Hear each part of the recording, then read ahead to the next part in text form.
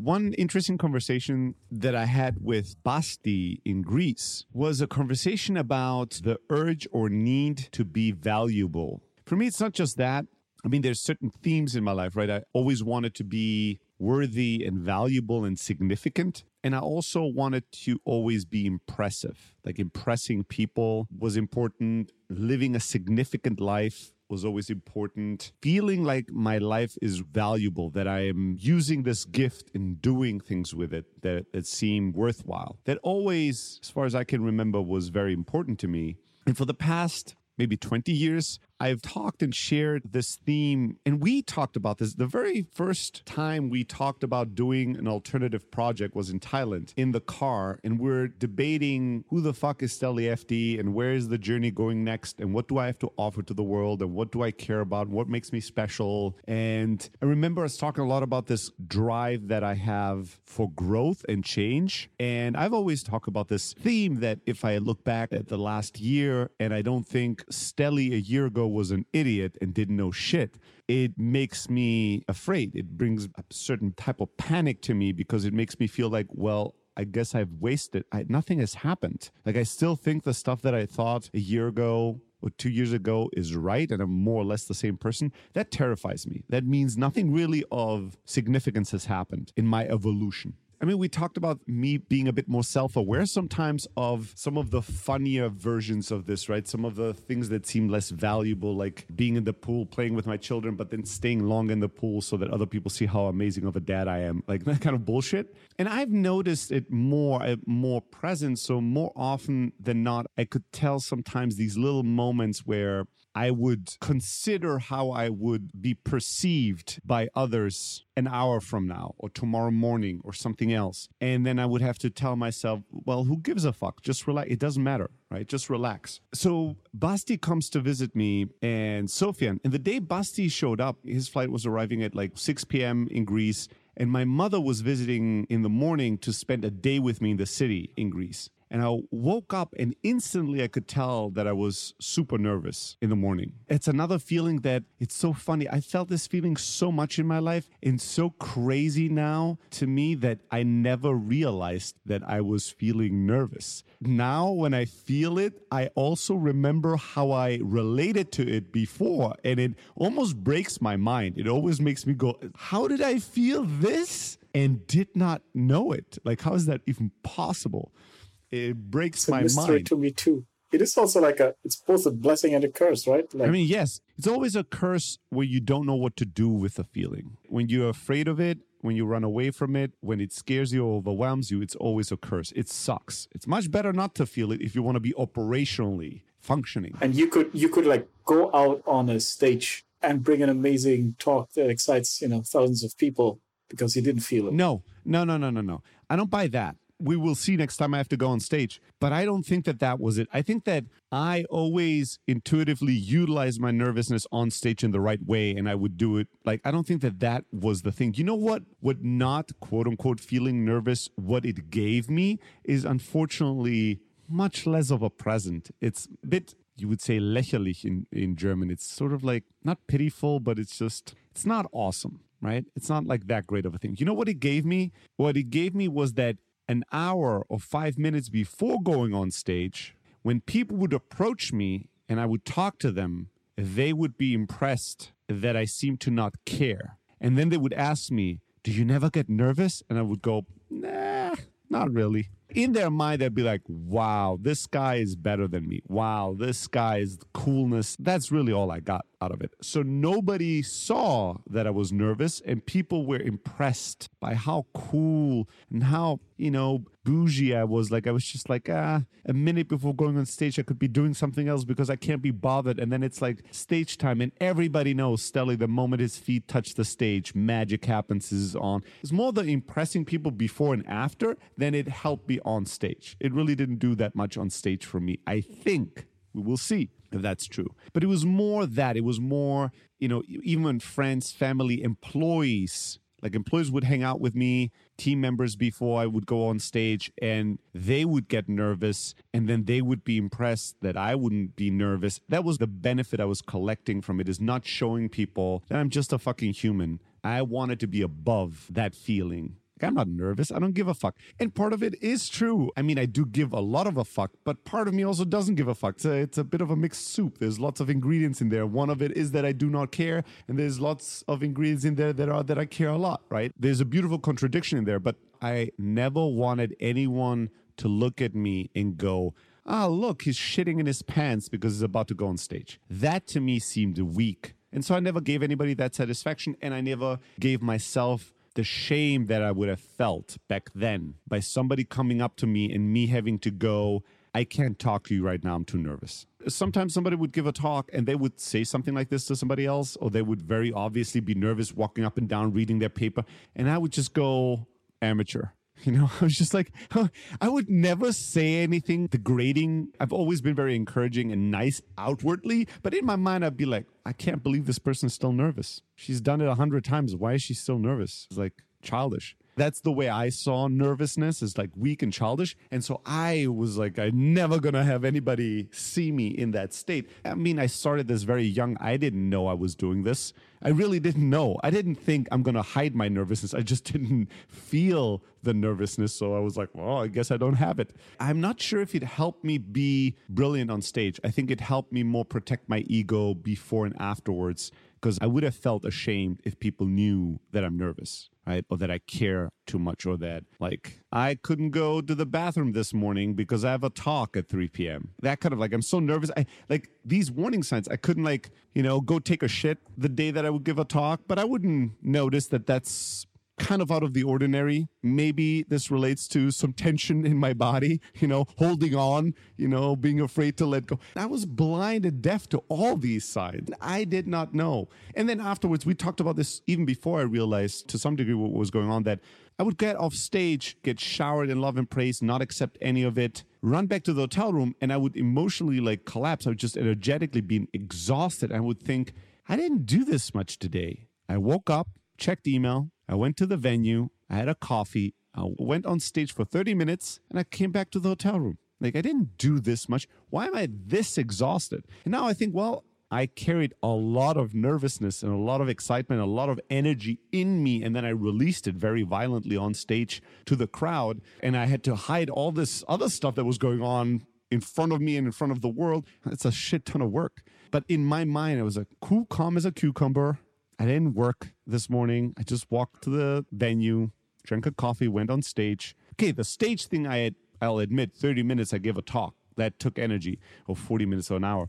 But why am I this done for the rest of the day? It's like, yeah, well, coming back to nervous in the morning, I thought, why am I nervous? And then I thought, well, my mommy's coming to the city, and I want to show her an amazing day. Like, she's not just coming and visiting me at home. She's visiting me at this really beautiful apartment, and I want to give her a great day, show her a little bit of my world. Like, we'll go to beautiful coffees and restaurants and eat really well and show her a little bit of the good life that my mom is not as exposed to as I am. So I was like, okay, there's some nervousness because I really want it to be a beautiful day for her. And then I thought, and shit, Basti's coming, a good friend, and he's going to arrive. And typically I would want to have something great planned for tonight, and I would want to be syncing up and chatting. And now I'll have to tell him, hey, my mom is here all day. Come to the apartment. I'll give you keys, but tonight you're on your own. I'm going to dinner with my mom. Again, mentally, I was totally cool with that. I was like, I know him. He's totally cool to be on his own. There's no problem there whatsoever.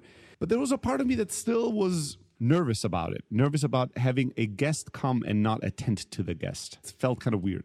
And then when my mom showed up, funny enough, on the drive, her friend was driving her to the city, and I could tell on the phone that my mom was super stressed out. Can't find the street. Where should we stop? Da, da, da. And I'm like, Mom, relax.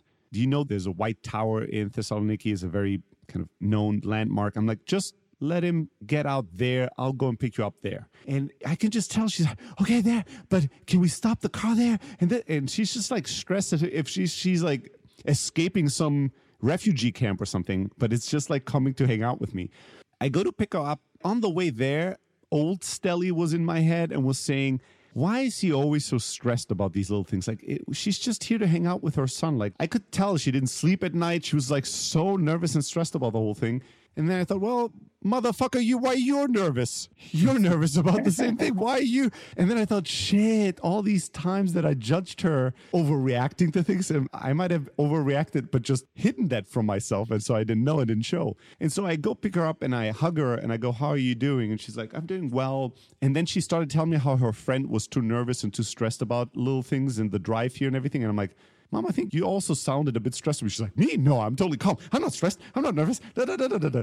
I'm like, okay. And then as we walked, I told her, Mom, you know what's funny? This morning, I was nervous. And she's like, you? Really? And I said, yeah. And she asked, well, why? And I said, because you are coming today. I realized it's really important to me to spend this day with you and make sure that it's a beautiful day for you. And so I got nervous. And she said, you don't have to be nervous. You know, I was also very nervous for today. And then she started, and then like, it's fun, like 5 minutes ago, she's like, I'm not nervous, I'm not stressed. And then she said, you don't have to be nervous. And then she started just like a waterfall, just telling me all these stories and just talking to me. And we ended up having a beautiful day together, a really, really beautiful day that I'll treasure forever. And the next morning, I go to get my new tattoo and my next friend is showing up. And I go, what is it that I have appointments anytime a friend is arriving, a guest is arriving, and I can't attend to them? And my mind has to say it's totally fine, but I can tell that I'm a little stressed about it. And so I paid attention to this, and over the next 2 or 3 days, multiple times, I had this nervous voice in my head that was saying, you're not doing well enough as a guest. Like, this is not an impressive enough visit for these people, for the guests as a host. This is not an impressive enough visit. Look, Sofian really wants to party and go wild, and you don't feel like it. And you went out one night and did a bit of that, but he would want to do that for 4 nights, and you didn't. And I had a bit of anxiety around that. Oh, should I go out tonight? Should I create something crazy tomorrow for him? And then I thought about Basti. I'm like, Basti, he always wants these types of experiences, and I didn't give him any of that. Maybe I should do this and that. And then I thought, well, this is not Disneyland. I didn't promise a specific. I just promised some time with me. It's not my job. Just let go. And funny enough, just a few hours later, and Basti brought this up the day before at breakfast, he asked me a question. And part of me didn't want to answer because I thought if I answer, I have to answer fully. And if I answer fully, this is going to take a lot of energy from me. It's going to be a very vulnerable story and something that's very important to me. So I'm going to exhaust a lot of energy. And I kind of just want to sit here and eat my breakfast. And I had this back and forth for just a split second in my mind. And I decided to share. And so I went into like sharing that story and sharing these insights. And we had a big conversation about it. And it was all great. But afterwards, I was depleted. So the next day, as I'm having these thoughts, Basti starts talking about it. And he said, you know what I've noticed about you, Steli, is that it's incredibly important for you to create value and to be valuable. And he's like, yesterday at breakfast, I could tell that you didn't want to tell the story and then you still went ahead and did it. And I feel like you did it because you felt a responsibility to share that with me, to give me what I wanted. And I just want you to know it doesn't matter. I don't need you to do anything. I love you. And you don't have to do something for that. Like you could just chill. You don't have to give me your wisdom. You don't have to advise me. You don't have to do all these things. I just love you for who you are, which was both beautiful as a statement from him as a friend, but I could tell internally I am at odds with that statement. And I could tell that part of me was thinking, yeah, sure. Like this weekend, I really don't have to do something crazy. We had a good time. I don't need to create things for people. And I've gotten better at reining that urge back or calming it down at times. But on the flip side, I also have another voice of me that says, bullshit. If I never advised you, if I never helped you out all these times that you needed help, if I never shared wisdom with you, if I wasn't who I am, if I hadn't done all these things that you found attractive and valuable and that have helped you and benefited your life and created some type of enjoyment, who would I be? And how would you relate to me, right? Like, of course, we all are worthwhile creatures by birthright. Every baby is as lovable as the next one. But there's also a part of me that's like, well, but if you grow up to be an adult that's not doing anything for anybody, including themselves, how are all these people going to be, what is driving that love then and that admiration? Based on what? Right? You just breathing? Is that it? Other part of me thought, well, maybe it's not an all in, all out, right? Maybe it's you create value, you do nice things, but you are not a slave of that. You don't have to do that all the time, obligated to do that. You could create a ton of value, and then the next couple of times people meet you, you don't do anything for them, right? And you don't have to. And you don't tell any impressive stories, and you don't share any crazy wisdom. You just hang out and laugh or relax or be tired or be sad. And that's that. That's how you are these days. And then he brought up the question, and we'll have to discuss this another time, of, well, what would happen if in the next 10 years, nothing significant happened? Like you didn't learn anything great, new wisdom nuggets, you didn't change to this completely new person, you didn't develop totally new habits, you didn't experience completely new things. What if in the next 10 years, you are who you are today? You know the things you know today, you look like you look today, you live the kind of life that you live today. Why would that be that bad? Like, you're a pretty dope person. Like, why would you have to change? And I told him I completely agree now, as I think about it, that this should not terrify me. But in reality, it deeply, deeply terrifies me, right? It terrifies I fucking, shit in my pants if I think even in 5 years I'm the same person as I am today, not in 10. And I think there's something interesting there to explore for me a bit further. Again, that drive makes me who I am. It's not about like crushing it or letting it go, but it's about understanding that drive sometimes is also in the way of me just being, right? And like being too stressed about having a week where nothing has happened, or a month, or having somebody visit me and not creating an amazing experience for them. That creates stress. So it was interesting to hear him challenge me on one of the things that I've taken always the most pride in. One of the things I'm most proud of is that the last 2 years ago, Stelly and today's Stelly were very different people. I fucking love that. I'm so happy about that. It gives me pride and joy. So maybe it wouldn't be that bad if that didn't happen in the next 2 years, is challenging thought experiment.